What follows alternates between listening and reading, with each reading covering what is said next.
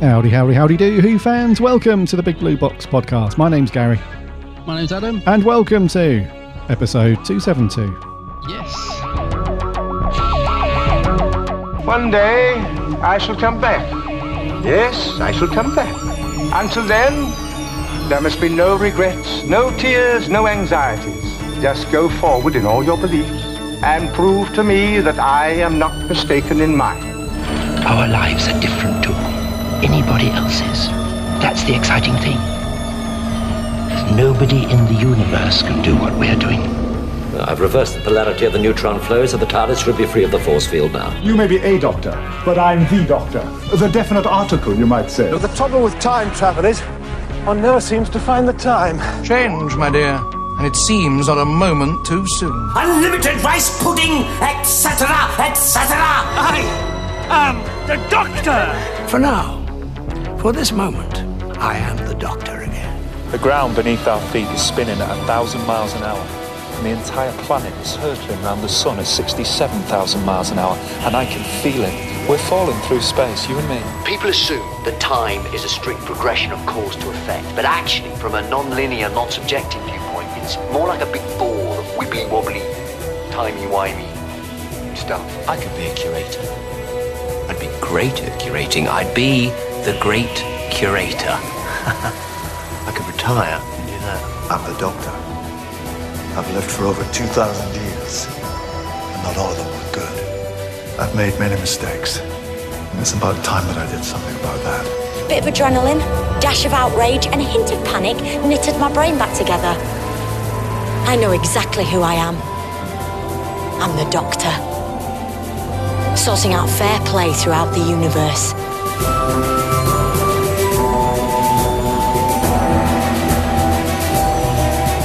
Howdy, howdy do. Doctor Who fans, hope you all had a cracking week and that you've all managed to do something Doctor Who related. Yeah. Well done for remembering what ep we're on, by the way, because we normally confirm that just before we start. And as we were building up to that in the intro, I thought, we haven't done it. Oh, You're yeah. on the ball. You're on the ball today. No worries, mate. No worries. Got it covered. Yep. So I hope all of our listeners are keeping well, keeping safe. Make sure you're still observing the 2 metre rule, even though lockdown has eased a little bit here in the UK anyway. Make sure you keep that 2 metres. Got annoyed with somebody yesterday. Was it in a supermarket by any chance? Of course, yeah. Was it? All right, yeah. Yeah.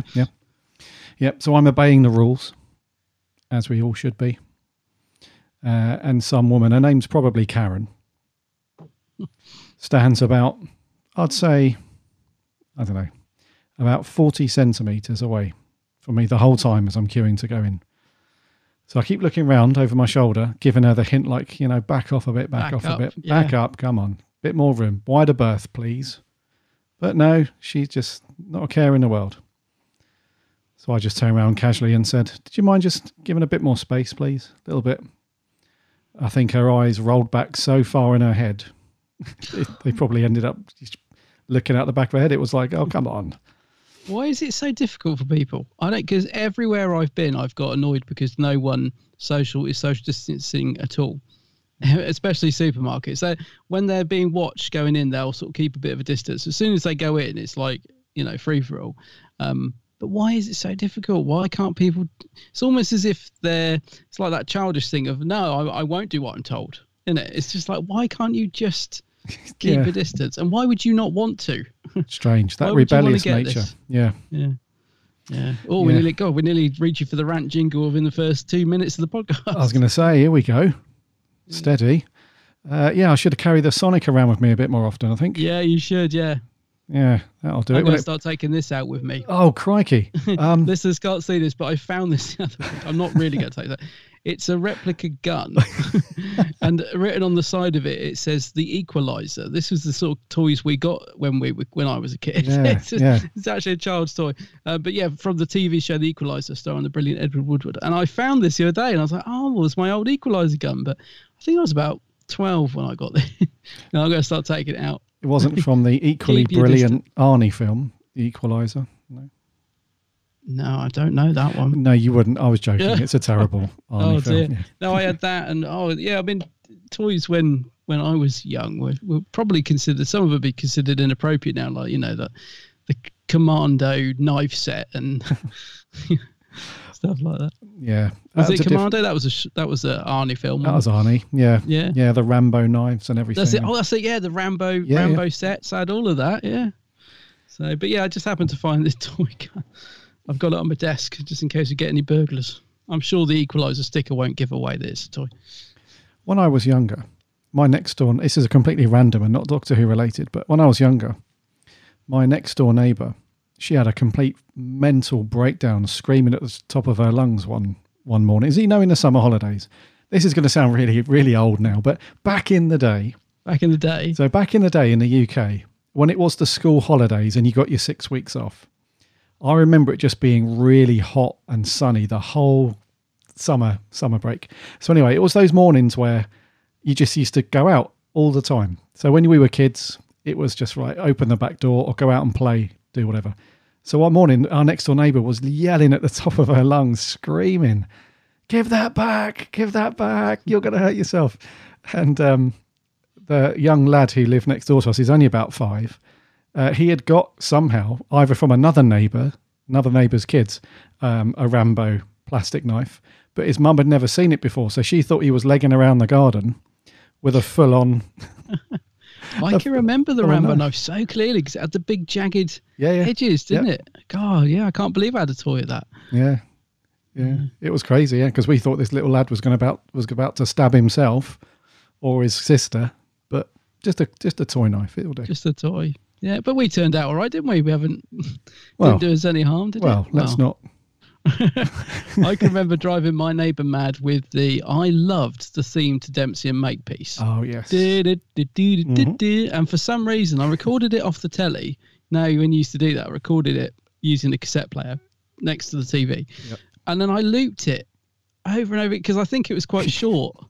And I looped it over and over again. And I just remember playing it in the back garden. And I was oblivious. I was just loving it. I was just, I love this theme. And just kept going over and over again. And in the end, she went, could you turn that blimmin' thing on? She went mad. I was like, oh, well, I didn't see you there. Yeah, I love that theme. I wonder if I can download it. I'll have a look, see. Yeah, talking of doing that stuff, dude. I remember when I was a lad. Welcome to the Reminiscent podcast. Well, of course, yeah. So when I was a lad, you just mentioned about recording off the TV to a videotape. Yeah. I used to, I had the old Red Dwarf video VHS tapes when I was younger. And I remember there's on one of the episodes called Parallel Universe, I think it's series 2 or 3, I can't remember. It opens up with the cat singing a song called Tongue Tied. And I remember connecting my old hi-fi cassette tape thing. So on the back of our VHS player, it had these red and white audio outputs, so you could connect it to a hi-fi or speakers or something. I remember running that into my tape deck and pressing play and record on the VHS video player and that. And I just looped it round and round again. So I had Tongue Tied by the cat, just played for about, 45 minutes worth of... But...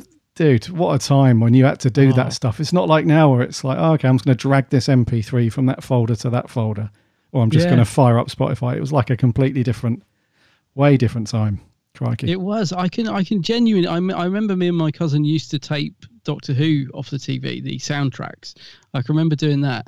And I also remember at one point so I had a couple of script books. They released 4 or 5 script books at one point for the Daleks and the Daemons and I think it was Tribe of Gum, but Unearthly Child. So I had the script books. I remember me and my cousin recording, trying to reenact them and recording them on an old cassette player as well. But yeah, I do remember recording soundtracks off the TV. And it's weird because I think we were doing the the Sylvester McCoy ones. We were recording the soundtrack from them off the TV, but I'm thinking, don't know why, because you could just watch it, but we like to have the soundtrack. It was weird. No, I read you, mate. We just used to love all that sort of stuff. Yeah, I did that with the. This is really weird, but with the old Star Wars films, I did a similar thing when I was a wee lad. Oh yeah, I used to record these little segments of music from the Star Wars films. So I ended up with this tape that had like a maybe 10, 15 seconds worth of music, and then one of the characters would start talking. then I'd cut it there. And then when the next bit of music came on, so I had this like really weird cut together soundtrack. Yeah, but I'll tell you what, I absolutely loved that. I think I did it with a bunch of TV stuff as well. I had like the Wurzel Gummidge theme tune. Oh, well, he had a few Knight songs, Rider. didn't he? Yeah. Great days. Those were the days. Tell you, going off a bit of a tangent here, you'll know this. There was I remember, because I'm back I've gone right back now. This is like regression therapy. The retro I've podcast. I've gone straight back to my cousin's front room where we used to watch all the Doctor Who and stuff. And I remember he had a Star Wars vinyl with like a really camp disco version of the theme that we used to love, and I know his dad used to hate it. My uncle used to hate it. It was a dun, dun, oh, dude. Dun, dun, dun, but it had like a sort of funky, almost like Bee Gees backing track. And I was, do you know what that is? Because I remember we played that to death.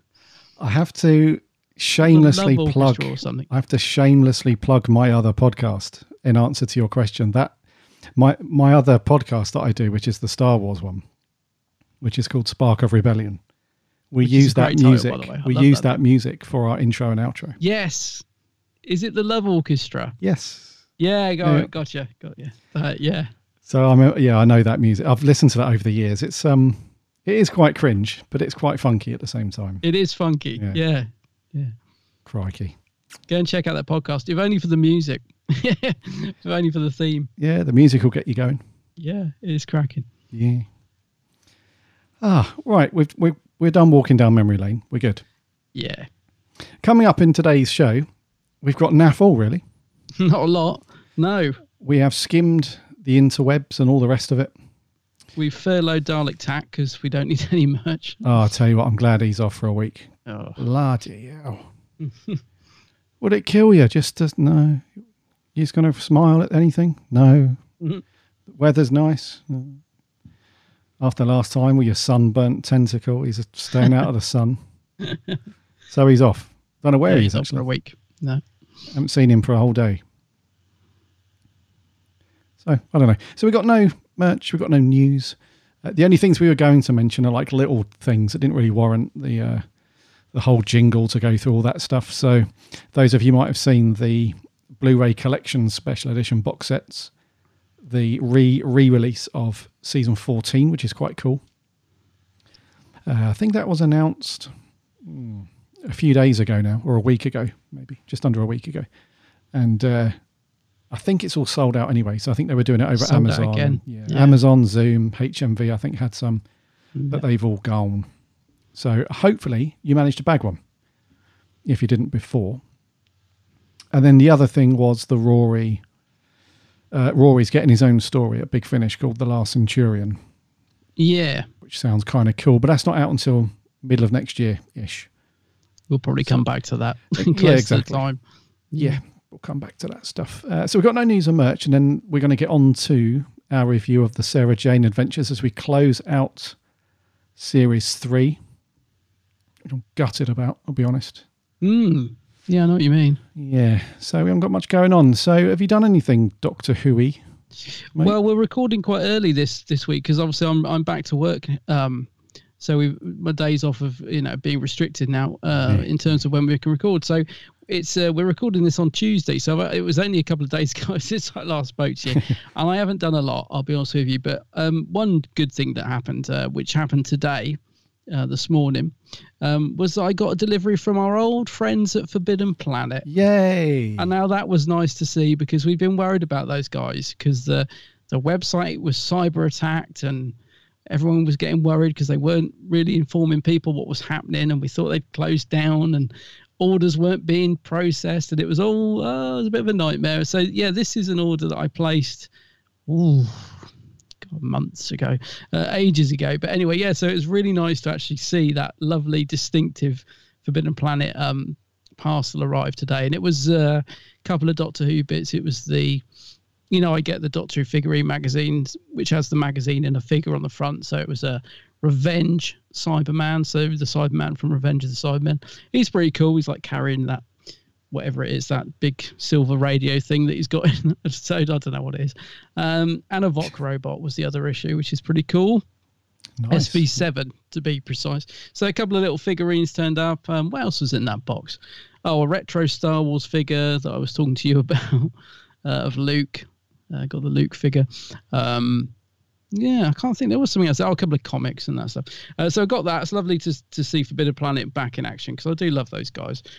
Really looking forward to going in the store. But I saw the picture yesterday of people queued around the block to get into. I mean, I knew they would be, but yeah, Forbidden Planet this is. They posted a picture literally queued around the block to get in there. So I'm going to let that settle down, but can't wait to go back in there. I had a big finish delivery of Susan's War, which I've listened to. Very good. Highly recommend it. It's so nice to get the physical thing. And again, great to see Big Finish getting back into their stride with deliveries. And also, the Underwater Menace vinyl turned up. And I tell you what, I think it's the best one in terms of because I love those. You know, they've done a few of them. They did like the Daleks Master Plan and what was the other ones they've done? Forget now. The Zarbi one and stuff. This one's a thinner because they're normally in quite a big box because they're normally like 4 or 5 vinyls. This is just a double vinyl set in a sort of normal vinyl packaging, but it's a beautiful. The cover's beautiful and the actual splatter vinyl. I think it's called Volcanic Splatter or something. It just looks brilliant, and so it's the cheapest one you can get. I think it's about 25 quid. And I think it's my favourite one that they've done in terms of the packaging. I haven't listened to it yet because I've been slightly put off because the DVD's the one with the terrible telly snaps. I really struggled to watch the DVD, but it might be better just listening to it. So quite looking forward to that. But just as a thing that turns up and you know when you open something and it's just absolutely beautiful, it really is. It's a really, really nice vinyl of the Underwater Menace. I'm chuffed to bits of it. And it arrived with no dents in it. I saw a few people that had got theirs delivered damaged and I was dreading it. I thought, oh, God. But no, it's really, really nice. Cool. So, yeah. So lots of deliveries, lots of nice things turning up. But I haven't been able to watch anything or do anything Doctor Who related, to be honest. Not since we last spoke. Okay, cool. It's been gearing up to go back to work. Yeah. The old back to work crap. Yeah, get back to it, yeah. Yeah, I feel you on the Forbidden Planet visiting the store because I was looking at, because where I am up in Rugby, there's a couple that are relatively close. So the Coventry one's quite close. It's probably about 20 minutes from here, not too bad. Or I could go a bit further afield up to Birmingham, but they're not the biggest stores though, that's the thing. So the issue's even more compounded. So in the London one, which is fairly sizable, I think we spoke about this last week, the London one, which is fairly sizable, even that, you would really struggle to maintain your 2 meters and all that stuff just because there physically isn't 2 meters around the aisles and stuff. So that's going to be a way. I can imagine there is a queue right around the block. So I was thinking of at the weekend making a trip to one of the local ones, but I don't know. I'd have to sort of go for when it opens where it's hopefully quiet or actually no, because they've changed the opening hours now, haven't they? So they open at 11. I've been to the Birmingham one fairly recently. Well, not recently, but before the lockdown, obviously. And it's the first time I've ever been in there. And it's initially you think it's quite small because you go in and it's quite long and it feels like there's not much in there, doesn't it? It's like, it felt quite clinical, very clean. It's just very spaced out. So, but then you go downstairs and actually there's more. It's a bit like a TARDIS in a way. It's much more room in there than you'd think. But yeah, the London one, I mean, surely they will have had to have moved a few units out because you wouldn't be able to get in there otherwise. You wouldn't be able to social distance in there. No, I wouldn't have thought so. Yeah. If they're doing a one-way system as well, it'd be really awkward, wouldn't it? Actually, talking of the Birmingham megastore, you're right. It is very clinical, that one. It's a very when they had it refit, I assume a few years back now, they must have had it all done nice because all the floor's very shiny and all the shelves are quite new and stuff.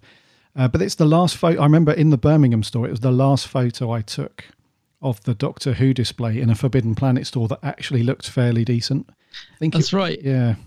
Very small, but yeah, they're very neat. I think it was like 2018, maybe 29. I can't remember, or early last year. I can't remember. I remember going downstairs and thinking, crikey, they got quite a decent Doctor Who section, not like the Cabinet of Woe at the London one. Which has now been ripped off the wall, by the way.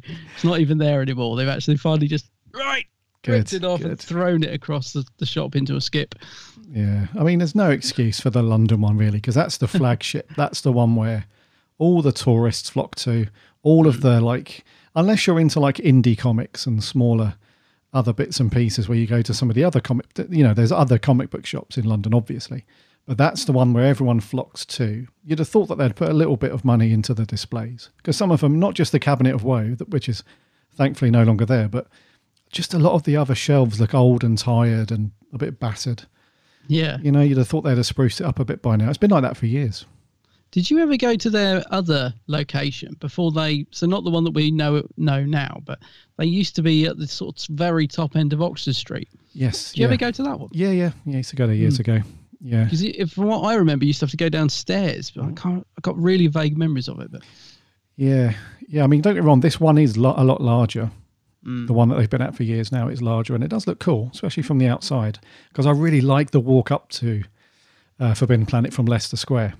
It's a really cool walk, and then you see the sign and you think, right, the wallet's going to get a slap in a minute because you get sort of rubbing your hands. But then when you get in there, it's like, oh, okay, most of it's cool, but I don't know.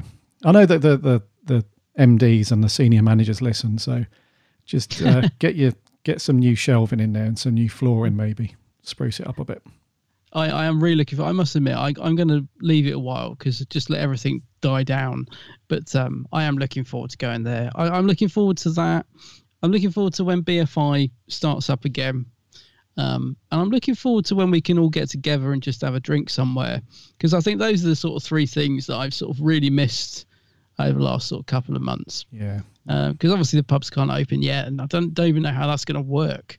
They're going to have to relax the rule and stuff. But yeah, I know we've still got a bit of time. We've got to let stuff settle down. But those are the three things that I keep in the back of my mind. I can't wait to happen.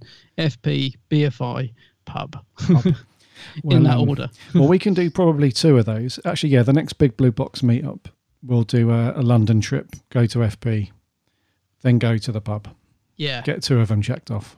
Yeah, I can't wait. I literally can't wait to do that. I'm thinking, because LFCC's obviously been pushed right back till September, is it? November, is it? Yeah, because that's normally over my birthday weekend. So I'm sort of thinking, well, that's not happening now, but hopefully we can have a little get together on my birthday, around that time. So that's the end of July. So hopefully things will have just settled down a little bit by then. Yeah.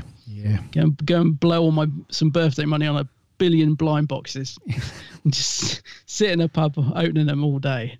Yeah, that's so funny. Shopping with Adam. That'd be my perfect birthday, that would. Shopping with Adam in FP is so funny.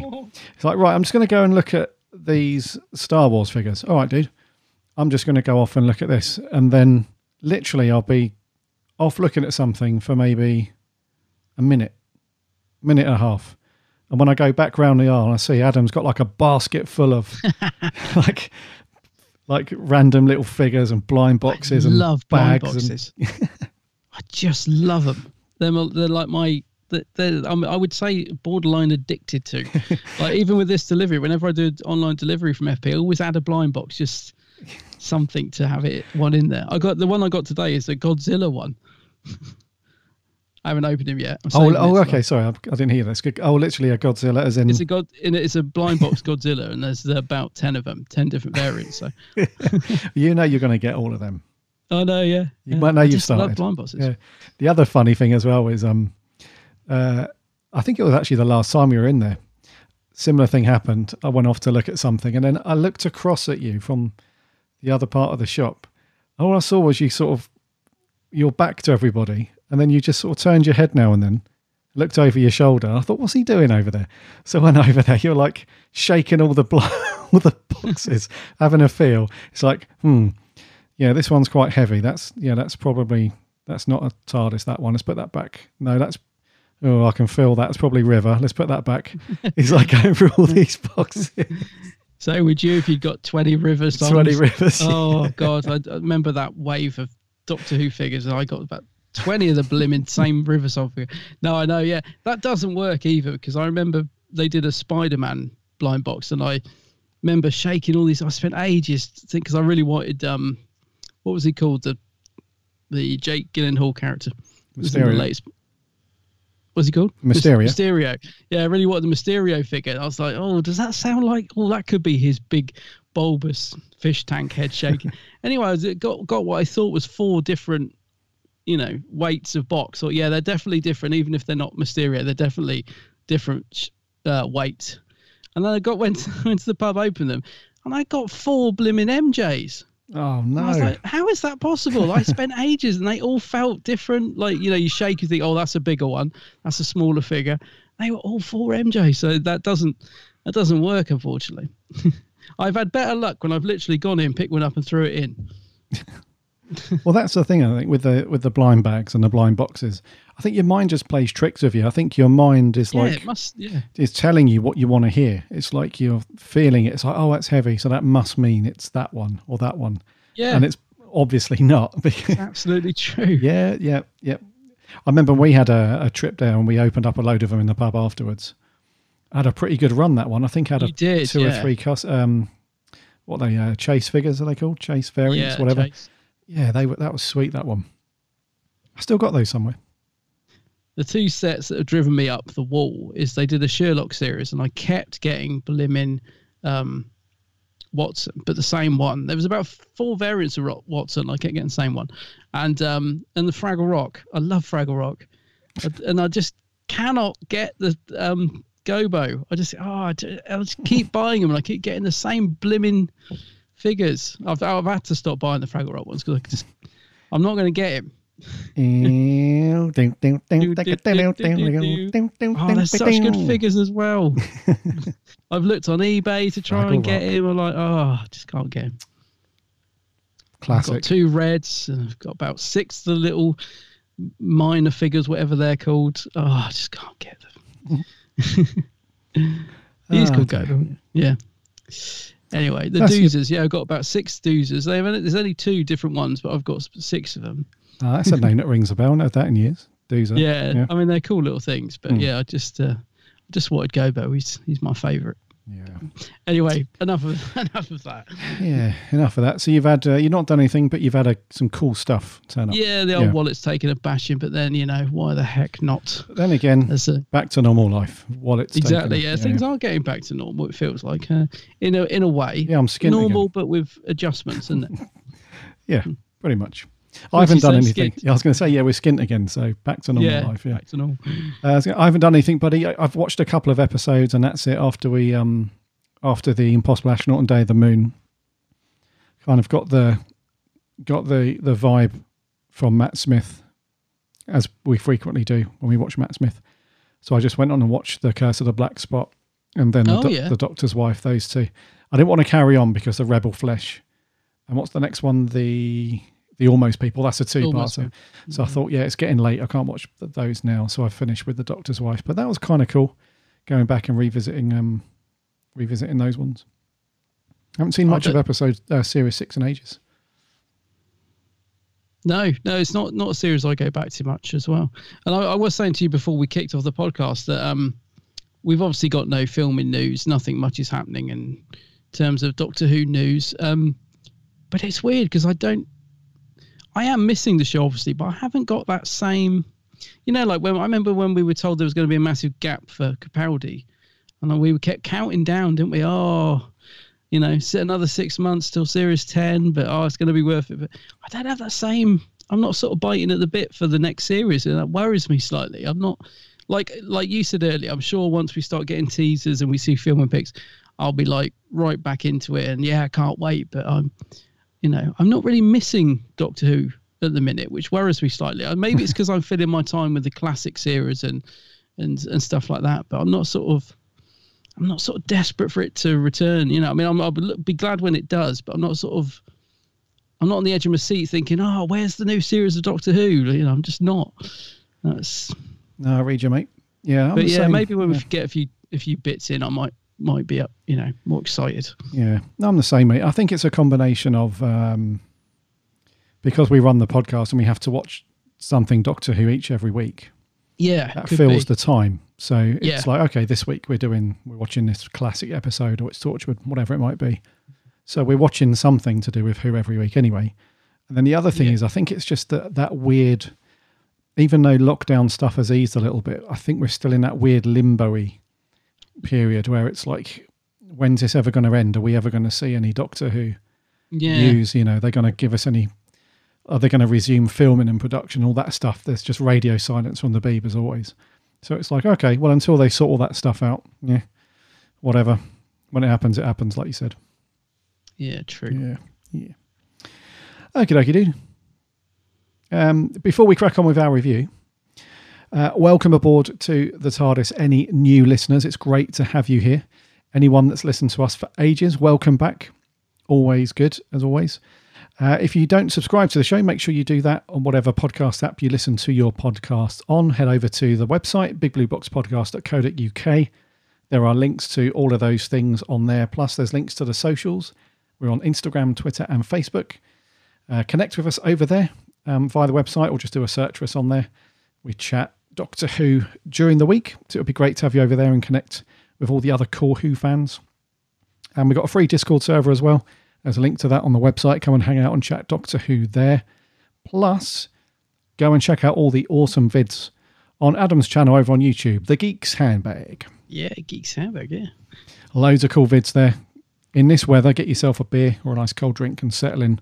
Loads and loads of cool vids from Adam. And he's on the socials as well, Instagram, Twitter, and Facebook. Always a laugh and loads of stuff going on those things each week. So come and jump on there.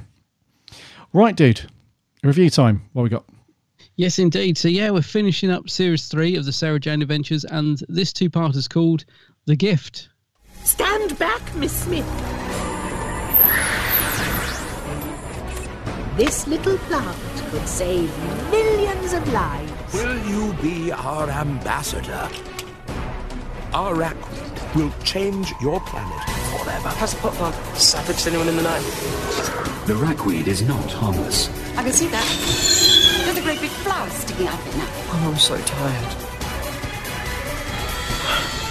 What's this? The plant appears to have mutated. It will send its victims into a deep, deep coma from which they will never return. No? Mr. Smith. Mr. Smith, you were a bit late to the ball on that one. Yeah, he was, wasn't he? I'd sack him. Take that tux back. So then, the last episode of Series 3, The Gift. It stars the normal attic crew at this point, and a couple of small supporting cast members with this one. It was first broadcast on the 19th of November back in 2009, and then the second part was on the 20th of November, so the next day, which is kind of cool. So anyone that's not jumped on the Sarah Jane stuff beforehand, all of the stories for Sarah Jane are all two-parters. So that's how they structure their series. They're all two-part stories. It was written by Rupert Late. It was directed by Alice Troughton. And overseen by Gary Russell. Oh, yeah. And the synopsis for this one is when the Slitheen's scheme to destroy Earth has been thwarted by Sarah Jane, another Slitheen family arrived, the Blathereen. They seem helpful at first, but Sarah Jane's a little bit, I don't know if I can trust them or not. As a generous gesture of peace, they gift Sarah Jane and the dudes with a nice plant called ragweed, which seemingly looks harmless. There's no problems there, but it goes nuts, spreads all of its spores everywhere and infects people, namely Luke and a few other people. So there's no cure for this. So Sarah's got to get this sorted out on her own pretty much, because Clyde and Rani are off doing their thing with K9 at the school. So Sarah Jane's got to save the Earth as well as Luke and all the rest of it.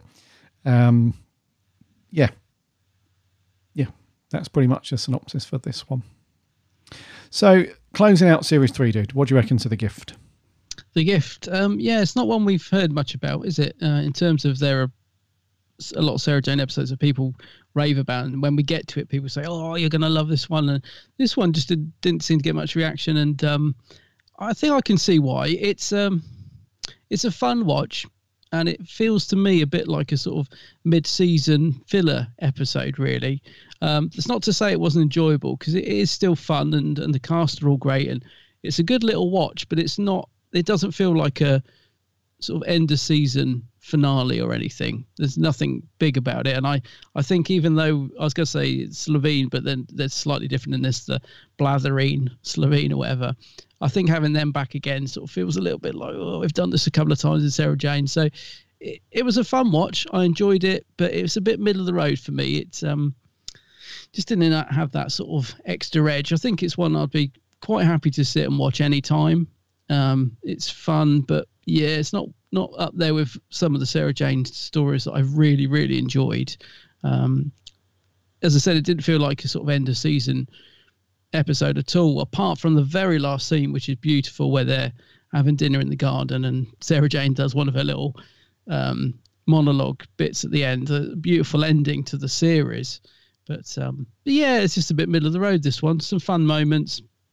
Yeah, very watchable.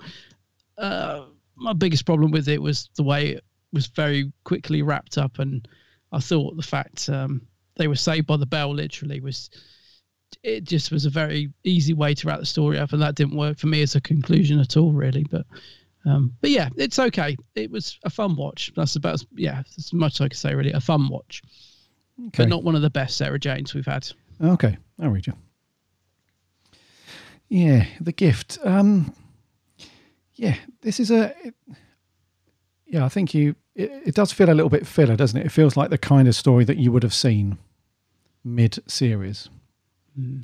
As a bit of a fun light. I mean, the only sort of dark element in this, I suppose, is the fact that Luke comes pretty close to dying, I suppose. Even though he should have been killed for listening to some of the music in his room at the time. But what's he got in there? I can't remember. I think it's isn't it Everybody in Love by somebody. I can't remember the name of the band who wrote it, but Everybody in Love. Who sung that? Is that the one? Everybody in. Yeah. So, anyways, it does feel a bit filler. So that's the only sort of dark moment. The rest of it is a little bit sort of light and fluffy, really, because whenever you're dealing with the Slovene or the Blatherine in this case, you just expect it to be littered with fart jokes and fart noises and stuff and all that going on. So I wouldn't say it's the best finale we've had for Sarah Jane. Certainly series 1 and 2 finales were pretty sweet. Although I do have a little soft spot for those lovely little bits right at the very end. You know, when you see them out in the garden and it's Sarah Jane's got that nice, she's narrating that nice speech over the top, and so that's kind of nice. But as in terms of a finale as a whole, yeah, it just doesn't quite carry that awesomeness about it that we've seen before. It's still an enjoyable watch. It still has a cool Sarah Jane vibe that you come to expect, which is good. So it's not a disappointing watch at all. It just doesn't quite elevate itself to be like, wow. Like when because I don't know about you, I think we established this a while ago, but I think about 2/3 of the way through series 1, everything post that I've not seen before. So when I got to the end of series 1 and the end of series 2, I was like, holy crap, I cannot wait to get cracking with the next series. With this one, I was like, oh, okay, that was okay, not too bad. And instead of thinking, right, I really want to reach for series 4 now and get that cracking, I was like, well, it'll be cool when we get round to it. And I just hope it's better than this, basically.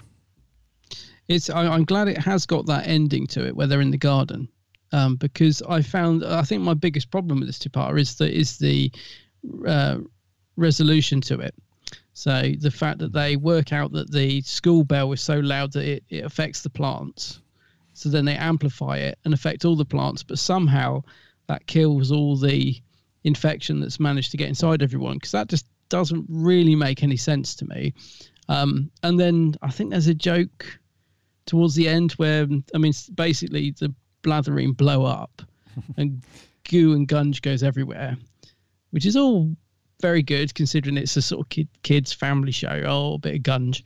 But then I think there's a sort of a line about, oh, they've literally farted himself to death or something. And I don't know, I was just sort of thinking, just the whole resolution to it kind of ruined anything good about it, really. I just thought, oh, it's been wrapped up way too easily. It doesn't really make sense. We've got a fart joke, and I was just a bit, this isn't up there with some of the really good stories that we've had from Sarah Jane. The script wasn't as sharp or witty as well. Some of the, sort of the, I think we've said before, Phil Ford writes Clyde really well. You can always tell when a different writer's writing Clyde because they just sort of give him these silly sort of roll your eyes gags and stuff. So the script wasn't as sharp. But yeah, so thankfully we get that nice ending in the garden, which then kind of made up for that a little bit. Because I think if it had just ended on that, I would have been like you thinking, oh God, that was a bit poor. But they just managed to tug the heartstrings again at the end, which brought me back into it. Yes, yeah, true. I love those endings. We normally get that, don't we? At the end, we have a nice little Sarah Jane moment where she's basically saying how you need to treasure friendship, and it's all great, and all that stuff. So that's really nice. But yeah, I can completely agree. If we hadn't have had that, if we just had the farting themselves to death thing at the end, and also the I must admit, I did quite like the end because it does. It had that feel of like really old school, late 80s, early 90s kids game shows, and everyone used to get gunged all the time. Yeah. It was it had that feel about it. So I didn't actually mind that, although it was a little bit, the resolution's a bit, come on. But yeah, that was kind of cool though, because they're all just, and they really did get gunged as well, because you can see them constantly dragging it out of their mouth, their eyes, the whole lot. So that was very cool. I didn't mind that. That kind of took me back to a place where every week you were watching people getting gunged. I didn't mind the gunge bit. I think my main thing that I didn't like about the resolution was just how I didn't get why. So I get the amplification of noise made the plants retract, but then how does that affect? Because suddenly, like, Luke was back up on his feet as if nothing had happened. The virus suddenly went away just because the plants retracted, and I thought that doesn't really make any sense. That's just a really quick way of tying up the story, and there was plenty of moments in this where they could have padded out the ending. I mean, there's quite a lot of padding in this. In episode 1, the meal scene is quite fun between the Blatherin and the Sarah Jane, because you kind of know that they're not really good. Something's going to kick off. But yeah, I don't know. There was plenty of room to that ending to not be so rushed, and I just felt like they couldn't think of a way to sort of solve it. So I know there's a loud noise, the plants attracts, and everyone's fine again. It just seems so wishy-washy. I thought, no, the writing in Sarah Jane's normally better than that. The script is normally sharper than that. Yeah, no, it's normally is very convenient. It normally is, for sure. It's normally a bit more, and I think that's one of the good things that we've brought up many times with the Sarah Jane stuff, is that on the surface it looks like a kids show because it went out at a certain time on CBBC, so it looks like just a very, very light and fluffy. But in a lot of stories, there's quite a few dark themes. It goes dark in a few episodes, far beyond what you would think they would write for a kids, for that target audience. The biggest one and the darkest one that I remember is when Clyde's dad turns up. Do you remember that one? And he turns crazy and mental, and although again on the surface it just looks like Clyde's dad's turned into a monster, there's a lot of like emotional family sort of mental health stuff going on in that episode. So you kind of get spoilt a little bit, I think, as we've gone along, Sarah Jane, because they could do every episode like this one, and I guess they kind of did this to a degree. Do you remember the very, very first Invasion of the Bane? Yeah. With that Slitheen story. At the time, we said, this is actually kind of cool because the Slitheen actually suits Sarah Jane because of the whole farty, jokey thing. It does suit the more younger audience, I suppose. But I think as we've gone along, we've just been spoilt by these really amazing stories that have dived deep into their characters and dealt with issues that you might not have at first thought, well, I wouldn't have thought they would have put that in there because it's a kid's show, but they did. And they didn't allude to it directly, but the themes are there. Like the thematic material of Sarah Jane is very, yes, it's great, but there's also these important things that kind of, I guess, I'm assuming the point is to try and give young people a bit of a lesson in friendship and doing the right thing and all that stuff, and, you know, very light mental health stuff. So this one just doesn't seem to have any of that stuff in there. It's very, I wouldn't say it's shallow, but it just doesn't seem to have much in the way of substance to look behind anything. It's like everything is very visual, slapsticky, direct in your face.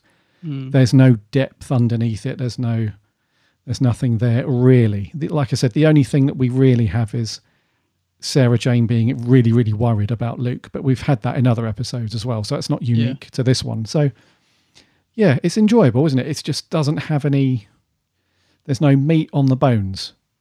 Yeah. I was going to say, that's right. I mean, for anyone who hasn't seen this, don't get me wrong, it's still a very enjoyable watch, but that's the thing. Yeah, you're right. Sarah Jane is quite often written, although it's aimed at a younger family audience, it often has a bit of an edge to it that's it's very well written series so far. It's a very intelligent series. So behind all the sort of slapstick and fun, there's often another level there, whereas this episode didn't really have any of that. It felt like it could easily have fitted into sort of series 1, where they're sort of still just a little bit trying to find their feet, although I think we both agree Sarah Jane Adventures finds its feet very quickly, actually. So it starts, I think, Invasion of the Bane, maybe a little bit kiddie, but then it soon sort of gets into its stride. So yeah, I think that's the thing with this one. I think that's why it felt more of a sort of mid-series or even earlier series two-parter, because it just didn't have that extra layer of sort of intelligence in the script, if you like. It was just a fun watch. It's kind of like if you hadn't seen Sarah Jane and you were sort of the perception of the show that you might have if you'd never watched it, I think that if you then watch this as the first episode that you ever watched, it's kind of exactly what you'd expect. Whereas we know there's a lot more to this series than this. So yeah. I'd put this sort of in the sort of Invasion of the Bane sort of category of, you know, it's fun, it's good, but it's just not as good as a lot of the other stories, which really do impress, and have impressed us a lot as we've watched them. Yes, indeedy. Yeah, that's what I mean. We've been spoilt to a degree. We've had so many good episodes. They all can't be great, can they? Let's be realistic about it. No, I think that's the thing. We've said that, haven't we? That we've had no story that we thought was bad at all. So we've gone through 3 series, and this is probably, you're right, we have been spoiled because this is still a good 2-parter, and yet I'm thinking to myself, it's probably one of the worst Sarah Jane episodes, but it's actually still good. So that sort of tells you something about the rest of the episodes that we've watched up to this point, doesn't it? You're right, we've just been spoiled. They've been of such a high standard that this one, even though it's still good, feels like it's not, because we're comparing it to the others. You're right. Yeah, we've just been a bit spoiled, I think. With 3 series on, and we've had some belting stories. This one just falls a little bit to the side, I think. A little bit. I think this is the closest we've had, the closest we've come to a clanger. And it's certainly not a clanger, but I think it's not a clanger, no. No, I think this is the closest we've come to it, to that end of the scale, I suppose. What did you think too? So the main villain or alien monster, whatever, in the story is, to begin with, the Slovene. What did you think to introducing another species from that planet then? Because up to this point, we assumed that the Slovene were it. They were the one species inhabitants from that planet. So what did you think to having another one? And then we learn also that they're actually all part of an alliance called the Raxus, which is a collection of 4 planets and species. So what did you think to all that stuff, introducing a bit more info to that planet? Yeah, I think we needed that, because we've had the Slovene in Doctor Who and also in Sarah Jane a couple of times already. So it definitely needed to have that extra sort of edge to it. They're quite funny. I had no idea. I've only just realised that was Miriam Margolyes. in that. So I can't believe I've only just realised that, because I love her. I think she's amazing. Yeah, no, I thought that was good. And I think they looked quite good as well until they sat down. Because the first thing I wrote on my pad was, the Slovene look better in this story than they did in Doctor Who. Because, it's a few years on, they've altered the suits a little bit, and they actually look very good, even though they're big rubbery suits. They look pretty good. But then it kind of gets ruined when they sit down and the costume folds over in the middle, and then suddenly it looks very rubbery, doesn't it? Yeah, well, I didn't notice at first.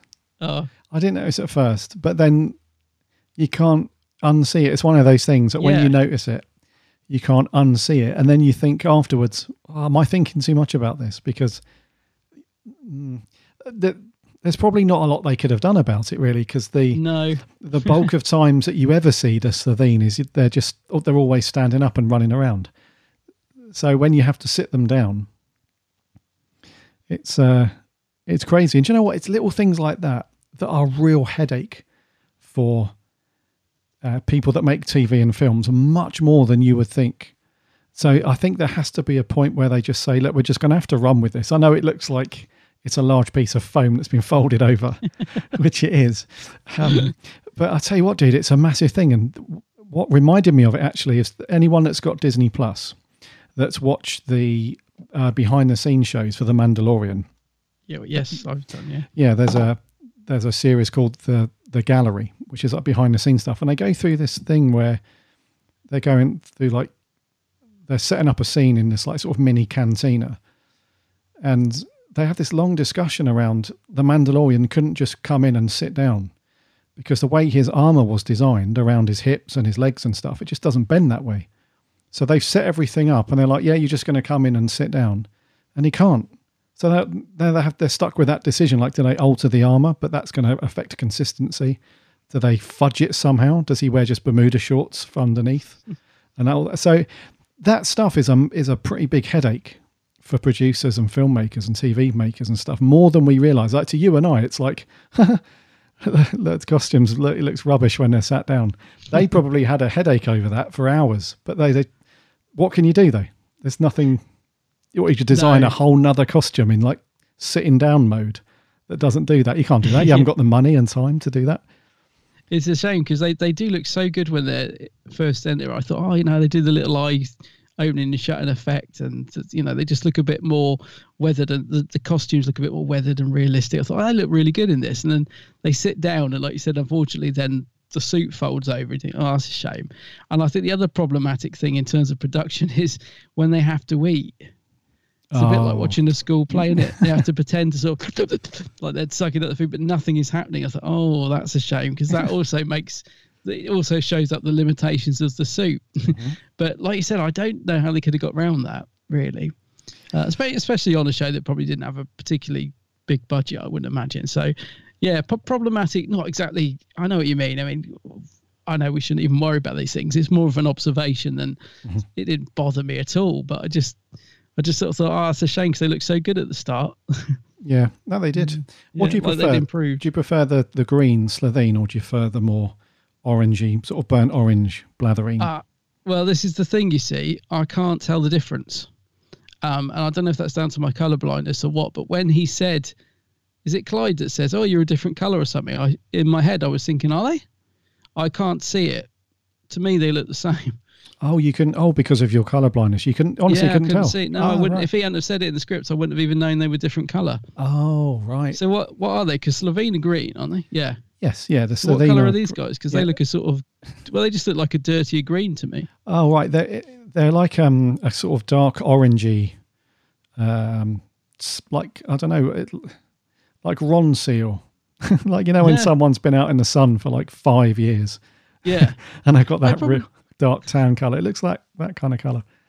I probably could if you put one of the original Slovene next to it, so I could see the difference. I'm sure I would be able to tell. But no, and up until that point in the script when he said it, and even realised they were different colour.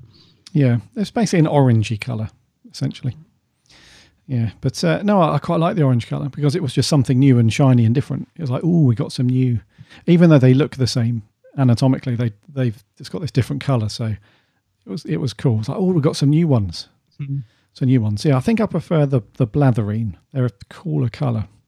Yeah, I was going to say, in terms of look-wise, I mean, I can't really see the colour, but I could see they were slightly different, I suppose, in some respects. So, yeah, I liked the look of them at the start. So, was Miriam Margolyes actually in that suit, or did she just do the voice? I'm assuming she just did the voice. Or was she in it? No, she just did the voice because... Oh, she did? All right. Yeah, so Paul Casey was in the suit. Oh, there's a name we hear a lot. Yeah, so Miriam, her character was called Leaf. She has... That's not her full name, is it? It's a... Her name was longer than that, but they just shortened it to Leaf. And then her husband, the voice was Simon Callow. Oh, wow, I didn't even know that. Yeah, he was called Tree, which is kind of cute, Tree and Leaf. Simon Callow, as in that guy from Four Weddings and a Funeral? Yeah. You know, Blimey. Yeah, anyone that doesn't know that film, Ace Ventura 2, the guy, like the evil guy that's that stuff. Yeah, but yeah, Simon Callow, yeah. I had no idea it was. I cannot believe I didn't realise it was them in doing the voice. I didn't pick up on that at all. I once interrupted Simon Callow having a sandwich and asked him for a selfie. He didn't look very happy. To be fair, I didn't twig he was eating until I'd already asked, if you know what I mean. He was he was near the Strand in London, and I saw him. I thought, Simon Callow, I'm going to get a selfie. I said, hello there, get a quick picky with you. And then I sort of looked down, and he sort of got a half-eaten sandwich in his hand. And suddenly it felt awkward. It's like, he's trying to find somewhere to put it down. And he did have I know, I don't think I was his best friend that day, but yeah. And Miriam Margolyes I haven't got a photo with because she scared me when I met her, and it's one of my biggest regrets because I absolutely love her in the Marigold Hotel, and she's done a few other programs, which I just think she's brilliant. But she can be very...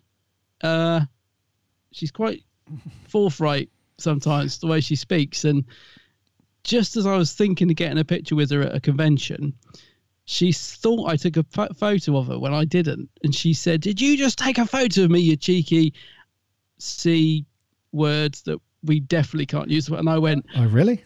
Yeah, but she said it because if you know what Miriam Margolyes is like, you kind of know that she's not really being nasty. She loves to be. That's just her. She's like, I can't explain it. You even know what Miriam Margolyes is like, or you don't.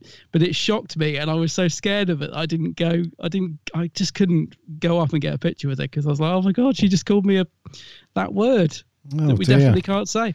But she did say it in a sort of comedy way, but it still was enough to scare me off. But man, do I regret it because I really like her. And she also stood up about 5 minutes after that and went, right, 5 minutes, and then I'm swear word, off out of here. So if you want a picture, get it now.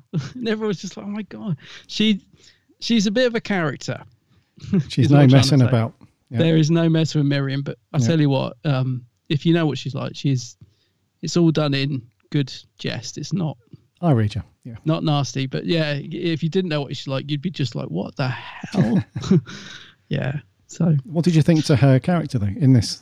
How she voiced it? Well, I'm kind of surprised that they managed to get two quite big actors to do this because, as I said, I didn't realize at the time, but because they're just playing it for laughs, which is what the script requires. So I'm not saying that as a put down. I didn't feel they were very sort of threatening or anything. They just provide the comedy for the story. So I thought they were good, but they certainly didn't stand out. As anything special. The bit that really annoyed me actually is when they put Sarah Jane in the chair.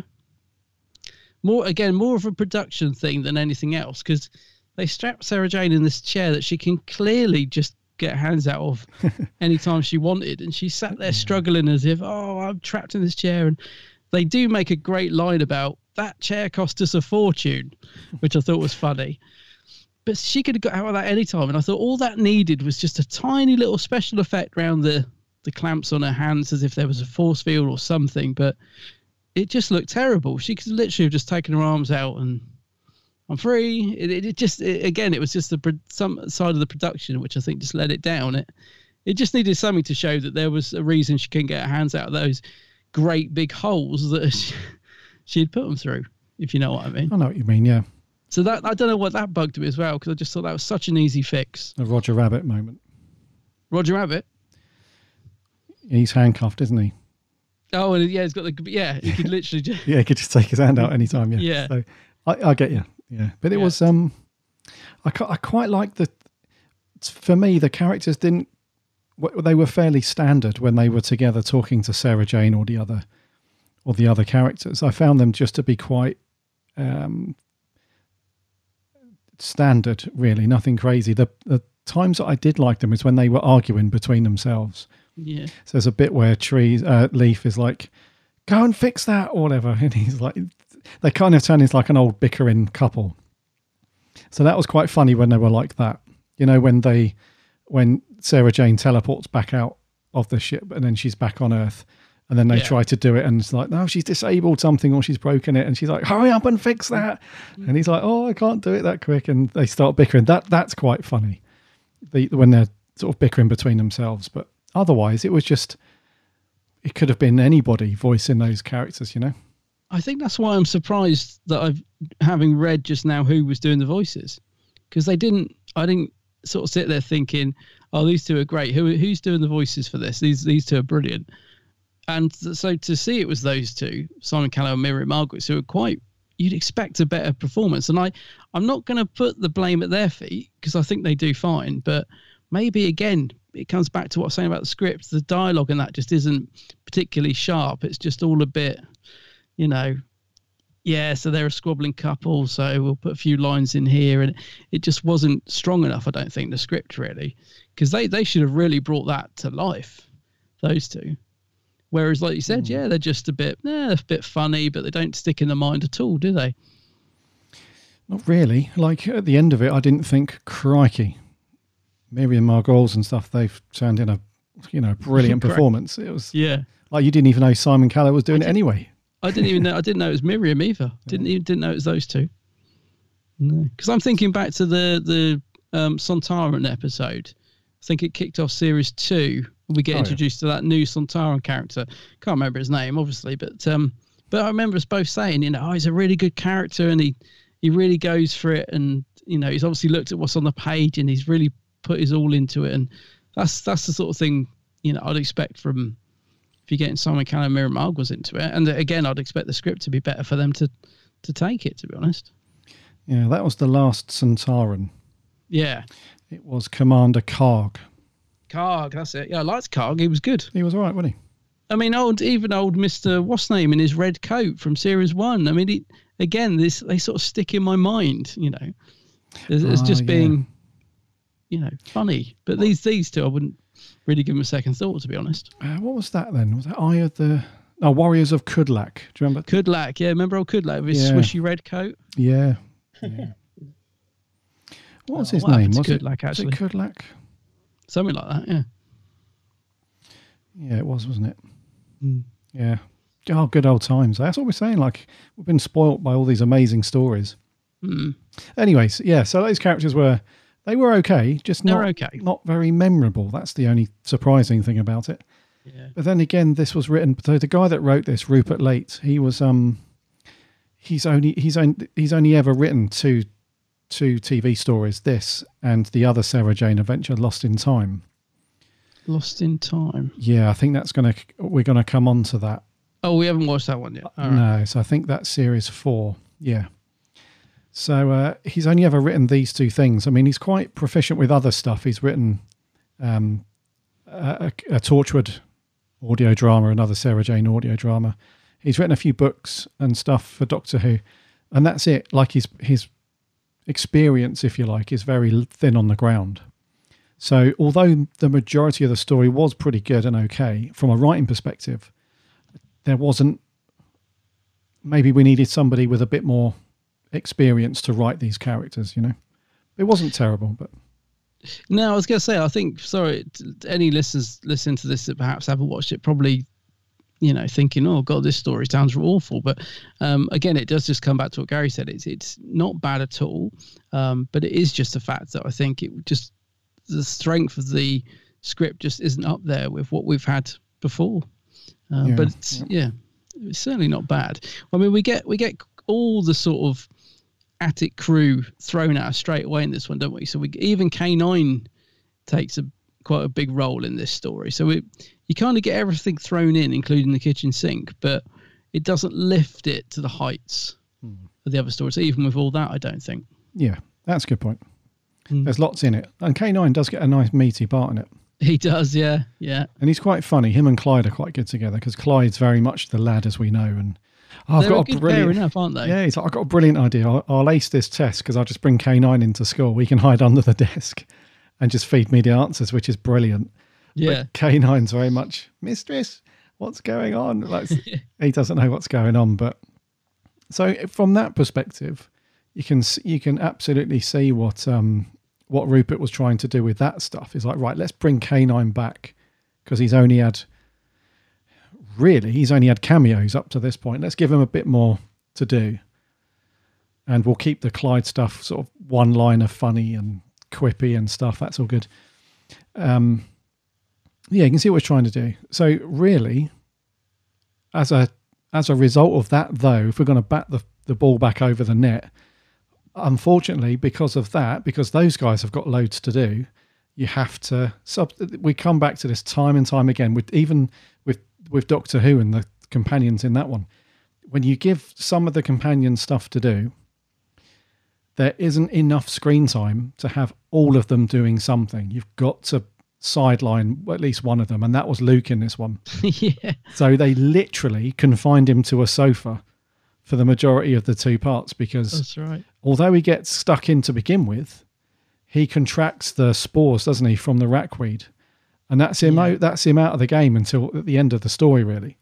So in one way, it's great that we still get the really cool, funny Clyde stuff, and Rani's quite good in this as well. You can see that she's quite liking Clyde at the minute. I think they allude a little bit that she quite likes him. So I'm interested to see what happens there in series 4. But you can see that Rani's getting a little bit of a soft spot for Clyde. Yeah, which is kind of cool. So Luke, bless him, he's just like, what am I doing in this story then? Well, you're going to lay on that couch looking ill. I can do that. Lovely. It's an easy day on set for him on this one. Yeah, have a bit of makeup slapped on, look like you got a rash, and just go and sit down. Drop a phone. I was going to say it was a good cliffhanger, I thought. So it ends with a flower because you kind of know that something's going to go wrong. You keep thinking, well, obviously this plant's going to kick off, which it does. So it was quite a good cliffhanger, I thought, and a fairly decent resolution. I think Mr. Smith deserves a slap for not picking up on the plant quicker. But then he does make up for it with his big old super vent that he's got hidden behind. I mean, yeah. I bet the production team, when they saw that in the script, was like, they built this blimming Mr. Smith set, which looks quite complicated anyway. And they're like, oh, by the way, we need to put a vent behind him for this story. Oh, for goodness sake. Yeah. And then it's going to get covered in gunge. That's going to have to be cleaned up and rebuilt again. I did keep thinking, I bet that took ages to clean that set up. Oh. Yeah. So it's quite a good cliffhanger, I thought. And the plant seeds and that looked pretty good CGI for the time. What year was this? Yeah, 2009. 2009, yeah, it looked pretty decent. The whole flower exploding and setting off these spores or petals or whatever you'd call them. Not petals, but 11 years ago, wasn't it? Yeah, 11 years. Yeah, that all looked very good, I thought. And the stuff where they're running around the school and it's outside and there's a bit of Day of the Triffids thing going on, wasn't there? So that all looked pretty good. It did actually, yeah. We've never had any complaints about production stuff and cinematography and all that with Sarah Jane, really, because one thing that we noted right from the off, which is fantastic about Sarah Jane, is that it all feels very much like the RTD era of Doctor Who. Yeah, it does, yeah. Like a lot of Torchwood feels like... This might not be true, it probably isn't, but it just feels like there's a completely different crew, completely different bunch of people working on that. Whereas with Sarah Jane, it feels like everyone that's working on that also worked on the Tennant era of Who at the time. It just feels like it's all the same peeps doing it. It's just got that RTD feel about it, which is really nice. Yeah. What do you think to the little character twist with the Blatherine then? Because halfway through part 2, we learned that these dudes aren't strictly Blatherine. They're like there was like a mixed race family wedding sort of get together that happened a while ago. So now they're not the Slitheen, they're not the Blathereen, they're now the Slitheen Blathereen family. Yeah. And they try and blame the Slitheen, don't they? Like, yes, the Blathereen are the more high regarded family and stuff, but we've sort of followed the evil side of the Slitheen family, which is why we're taking over the world, sort of thing. Did you like the explanation of that? Because at first, before the plant kicked off, it was very much the Slitheen are bad, the Blathereen are the good dudes, the good ones. Yeah. So, but I saw that coming, to be honest with you. I saw the whole, the Slitheen Blathereen thing. Yeah, I'll definitely. I mean, I think that is and I did like that, by the way. I thought it was quite fun, but I think that is the biggest thing, perhaps problem in brackets with this two-parter, is that I think a lot of it I did see coming. And you could say, well, yeah, but it's just a light-hearted kids show, so you can let it off to an extent, but it did feel quite predictable all the way through, actually. And now I think about it, I think maybe that's my biggest issue with it. Is it that I think that's why it feels a bit flat, because you could just sort of see everything coming, really. Yeah. Including that. I mean, obviously they were going to, they look so similar. Of course, they're going to be part of that. So, but it was fun. It was I like it when they start telling them the story, because they, it adds a bit of humour to it. Yes. Yeah. Yeah. It was pretty cool. And then there's a whole bunch of stuff that kicks off around all of that stuff. There's lots to talk about. We won't talk about it here, but there's the Raxus Alliance are these 4 planets that unite to do stuff. There's some books and audio dramas about that. But what's cool is that they came up with this other cool sounding planet. So the 4 planets are Clom, which we know of. We know Clom, yeah. Clom. Clicks. We have Raxacorico Phalapatorius, which is the Slitheen and the Blathereen and Slitheen stuff. But there's another one which is called Raxacorico Varlonpatorius, which is another very similar planet, which we don't know much about at all, really. So it's really cool that they have this backstory and this whole other realm of stuff going on with all these other planets and families and stuff. But what was most funny about it, and I thought, okay, they've got to make something out of this much hated episode. But one of the planets is where the Absorbalofs come from, and I think they call them Absorbalophians or something like that. Yeah.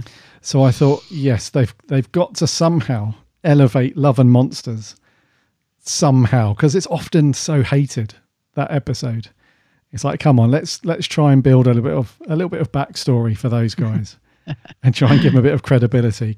So that's kind of cool. So I might not, but if I'm bored for a week, I might dig into some of this Raxus Alliance stuff, because there have been a couple of comics and books and whatnot. So is that? Oh, right, okay, yeah. So I might have a looky. Yeah, I was going to say that is the other good thing about anything to do with this sort of time period of Doctor Who and the Sarah Jane Adventures. They're great at building these worlds and backstory, aren't they? So it's all kind of there if you want to look into it, but it doesn't matter if you don't. But I like the fact that the thought has gone into it, that they've created that little backstory for, it just builds the world up even more, doesn't it? That RTD and everyone else in this sort of era created. I love all that sort of stuff. Yes, the Absorbaloff of Clom. Yeah. Is that a comic? No, I think the Absorbaloff and his kind are from Clom. Oh, right, okay, Clom. yeah. An Absorbaloff. Every planet's got a north. Come on. Okay, last thing. What did you think to the... so at the beginning where they're chasing those dudes through the factory, the warehouse and stuff. Oh, I like the little, is it Chris Levine, the little one? The little one, I was going to say. What did you think to the very small performances we did have? Because we had little tiny Chris legging around, played by Jimmy V. Is he been in it before? Was he in the other story, or is it supposed to be a different? No, I think it's meant to be, well, I don't know the answer. I think it's meant to be different. We've had a young Levine before, haven't we? Yeah, I think this is a different one.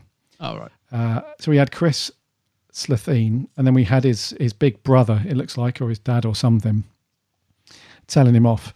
And they put this big contraption together. But what did you think to the... Because the Slovene, they're only in it for about 5 minutes or so at the very beginning. But, that little Chris Slovene legging He's around. funny, isn't he? Yeah. I'd like to have seen him come back, the little one. Yeah, no, I thought that was it was a good start, actually. All that stuff in the first sort of 5-10 minutes was really good. I liked all that stuff. But yeah, it's funny, isn't it, how you can instantly warm towards a character. And I wouldn't have minded if he'd been in it more. Little Chris Levine. I thought he was the one in... So which one is it? Is it series 2? Where there's like a Slovene family and there's a little one in that that's running around. Yeah, that's Enemy of the Bane, I think. Yeah, but that's not the same one, is it? I don't think it's the same. Is it the same? Is it Enemy of the Bane? Is it that one? With I think the Slovene in it again. No, that's the... No, it's not that one. Which one's that then? You remember it, don't you? Because there's a bit...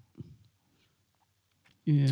I don't know. There's definitely one where there's a Slovene family in it, because you sort of almost feel sorry for them at the end, don't you? Yeah. Well, that isn't that... No, that's not the Bane one, is it? Is it Invasion of the Bane? What's the first one? Oh, Revenge of the Slovene, sorry. From Series 1. That had a little Slovene in it, but that was... I don't think they had names for them back then. Oh, right. God, is that all the way back in Series 1? Doesn't feel like that long ago we watched it. Yeah. Oh, yeah, I suppose it would be, yeah. Yeah, so that was Carl. Little Slovene Carl. Yes, that's right. Yeah. Again, played by Jimmy V. He's the clever kid, isn't he, at the start? That's it, yep. Yeah. God, I can't believe that's Series 1. I thought it was like... I actually thought in my head it was this series. Oh, man. They're all moulded into one. But yeah, that was good. That was cool. Yeah, it's a different little Slovene dude, but still as cute nonetheless. Yeah. And when they get angry, you see their little teeth as well. Yeah, that's right. Yeah. They as I said, they look pretty good, don't they? Considering the limitations that they would have been under when they were making this, they do look good. Yeah. Okay.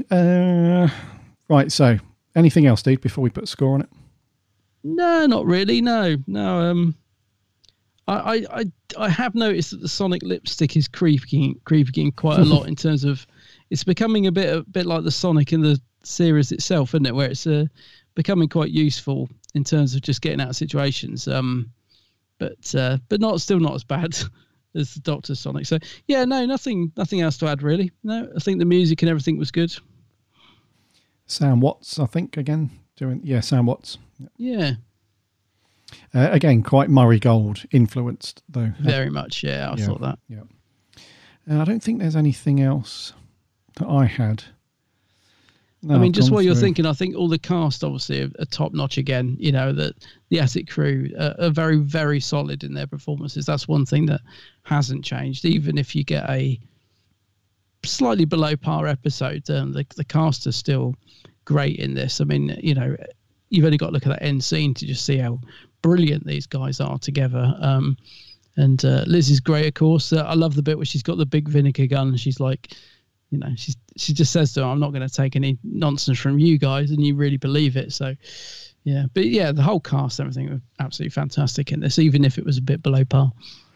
Yes. Yeah. The only other thing, I like the little mention of Perryvale. So when we watched the little news report, Rackweed spreading all over, Ealing, Perryvale, Acton, and all that stuff. Chiswick got mentioned as well. But otherwise, no. It's there was a little allude to the five doctors. So in part 2, Clyde says to Rani, "Well, what would Sarah Jane do in this situation?" And Rani's like, "Well, she does what she always does, which is improvise," which is almost word for word what Pertwee's doctor says in the 5 Doctors about Sarah. Oh, right. And I hadn't picked up on that. Yeah, that was quite nice. Yeah. Nice. Yeah. Other than that, dude. A little side note, a little bit of trivia. Noel Clarke as Mickey was meant to be in this story. Was he? Yeah, he was meant to be in it as part of UNIT. But Noel Clarke, so he was written in it. It was all ready to go, but he became unavailable. He just couldn't do it, so they dropped him. They had to write his character out. But yeah, it would have been a Mickey story. That would have taken it in a different direction then, because UNIT aren't even in it. Exactly. Yeah. Interesting. Interesting indeed. Right. That probably would have added something to it, for sure, to be honest with you. That might have actually taken it up a notch that it needed, but yeah. Well, yeah, the more you think about that, the more cool it sounds, yeah. Alas, no Mickey, though. Right, scores, dude. I think it's you to go first. Yeah, I'm going to rate this a 6 out of 10. A 6? Okay, cool. A 6. It was, it's fun, good, but just a bit average. Okay, I'm going to go with a 6.5. A 6.5, okay. Yeah, I think my 0.5 is probably just because I still judge it on my watching through anything to do with Doctor Who. Do I reach for my phone at various points throughout stories and stuff? And I have to say I did, but it was only once or twice, or maybe once in each episode, and that was your lot. Yeah. That was your lot. So, but yeah, like you, an enjoyable story. Certainly not a clanger, but just sort of would have been good to have a bit more substance to it for a finale, is all. Yeah. Yes. Okay, very light on the audio clips this week. We had one in, which is from our regular reviewer as always, so thank you very much. This is Sammy Satine, Dan Under. Hey, Gary and Adam, Sammy Satine here. So, The Gift, the Blatherine, brown versions of the Slitheen, also from Maxi Corico Falapatorius. This isn't my favourite Sarah Jane Adventure story. It's alright. I can tell as soon as the Blatherine are way too nice and hand over a plant that they're in trouble. Also, Saved by the Bell? Who knew you could destroy a plant and the Blatherine with sound? Yeah, I don't find it awful, but it's predictable. Still, more plot than in The Forest of the Night. Anyway, I give it 6 rackweeds out of 10. Stay safe, wash your hands, see ya. Okay. 6, same as me. 6, not loving it, but not hating it either. We are washing our hands, Sammy. Don't worry. Yes. We know the rules. Don't worry.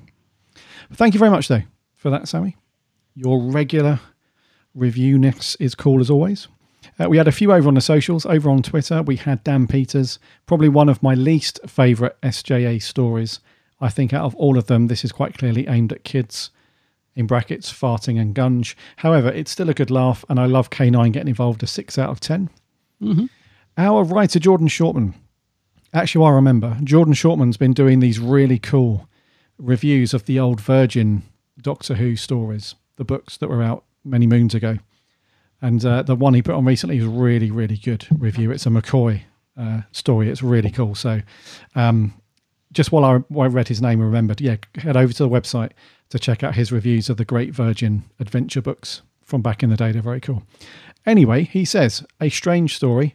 I like the Blatherine, but some of the farting jokes and get a little old. I remember watching this one live and thinking it wasn't doing anything for me. It still doesn't, but it's nice to finally get K9 involved properly. Yeah, true, yeah. Our dude, Adam Mamoon, the Ultimate Whovian, as he used to be known, a man of film now, says, if this was an episode of Friends, it'd be called The One with Miriam Margoyles. Yes, it would, Ad. I can't believe I didn't know it was her, Ad. Yeah. John Griffith says, after a cracking set of episodes leading up to this point, this fell flat. There's only so many fart jokes you can do. Could have done the whole lot in 30 minutes. 5.5 gaseous ejections from me. Oh dear. Lastly on Twitter, Caitlin Dalek 100 says, it's an okay story with a rather good concept. However, the Blatherine were a bit much to take seriously, although it does genuinely work quite well for being a kids show. A very fun and kid-friendly story. It's not great, but it's still somewhat enjoyable. A 6 out of 10. Another 6. Another 6. And we had a couple on Facebook. Toby Coleman says, a fond nostalgia trip for me. I remember watching this on CBBC back in the day. I enjoy the Blatherine and the scenes with them and Liz Sladen on the ship. The rackweed is an interesting concept that reminds me of the plague in the 3rd Doctor episode, The Silurians. Clyde and Rani are brilliant and a clever way of using K9 by Clyde sneaking him into school to cheat at a test. Luke didn't have much to do, but he needed to be the one to be ill and is rarely in the narrative. So an 8 out of 10 for me. Wow, an 8. An 8. Nice one, Toby. And lastly, Charlie Turner says, nice to see the Blatherine on screen after they got mentioned in Revenge of the Slitheen back in Series 1. and we're in the Doctor Who Ninth Doctor novel, The Monsters Inside. The Gift was a pretty good plot. Needs a rewatch though, but I can remember enjoying it for what it was. Another 8 out of 10. All right, okay. So the Facebook peeps liking it. Yeah. Yeah. Twitter, not so much. So that's it. Thank you very much for your scores. I think overall we're looking at a 6 for this, I would say. Average score. Yep. Yeah, I reckon. So not to worry though. Not to worry. We're going to be back onto SJA later on in the year, because what we're up to now, dude. Right, so from the next episode, we are going to be doing the Key to Time season, starting with the Ribos operation.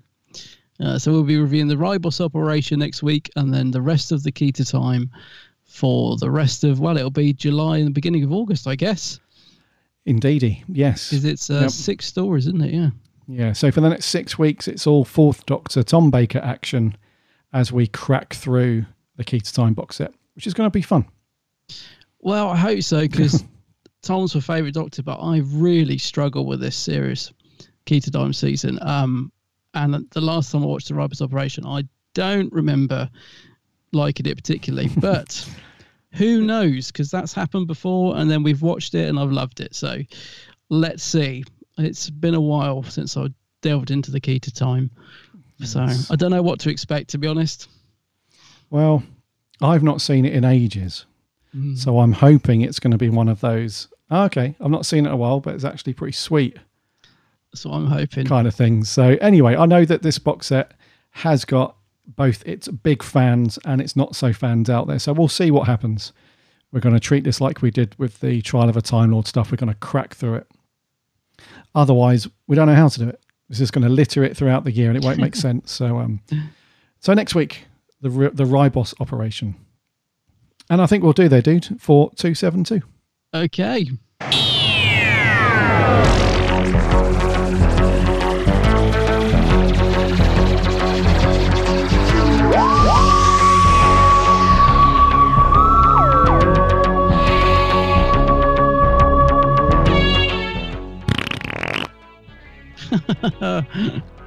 Splat. That was my Slovene / Blatherine impression. There we go. Thank you so much. That I didn't need to do that, did I? I didn't need to bring the humour level down to the No, but it actually made me laugh more than the episode. So thank you so much for sticking with the show and listening this week to episode 272. It's been great having you on board, as always. Like I said earlier, thank you very much to anyone that's jumped onto the podcast recently. It's great to have you here. And the long-timers, the grizzled ancients, it's great to have you back, as always. Thank you so much for all of your thoughts on the this week's review story, The Gift. We won't be looking at Sarah Jane now until the endish of August, as we kick off Series 4. So between that time, though, as Adam said, next week we're going to kick off the Key to Time story arc with the Ribos operation. So get your DVDs out for that. We'll be asking for your thoughts and views on all that stuff. In the meantime, head over to the website bigblueboxpodcast.co.uk. You can listen to all of our previous shows on there, plus there are links to go off to the various podcast apps and networks. If you want to give us a sub, that would be awesome. That way you won't miss a show when it lands every single Friday. And if you've got a minute to leave us a review, that would be amazing, because it helps us out lots and lots. We're on the socials too, Instagram, Twitter and Facebook. Do a search for us on those things, or click the buttons on the site. It will take you over there. We'd love to connect with you on there as well. We chat lots of Doctor Who during the week.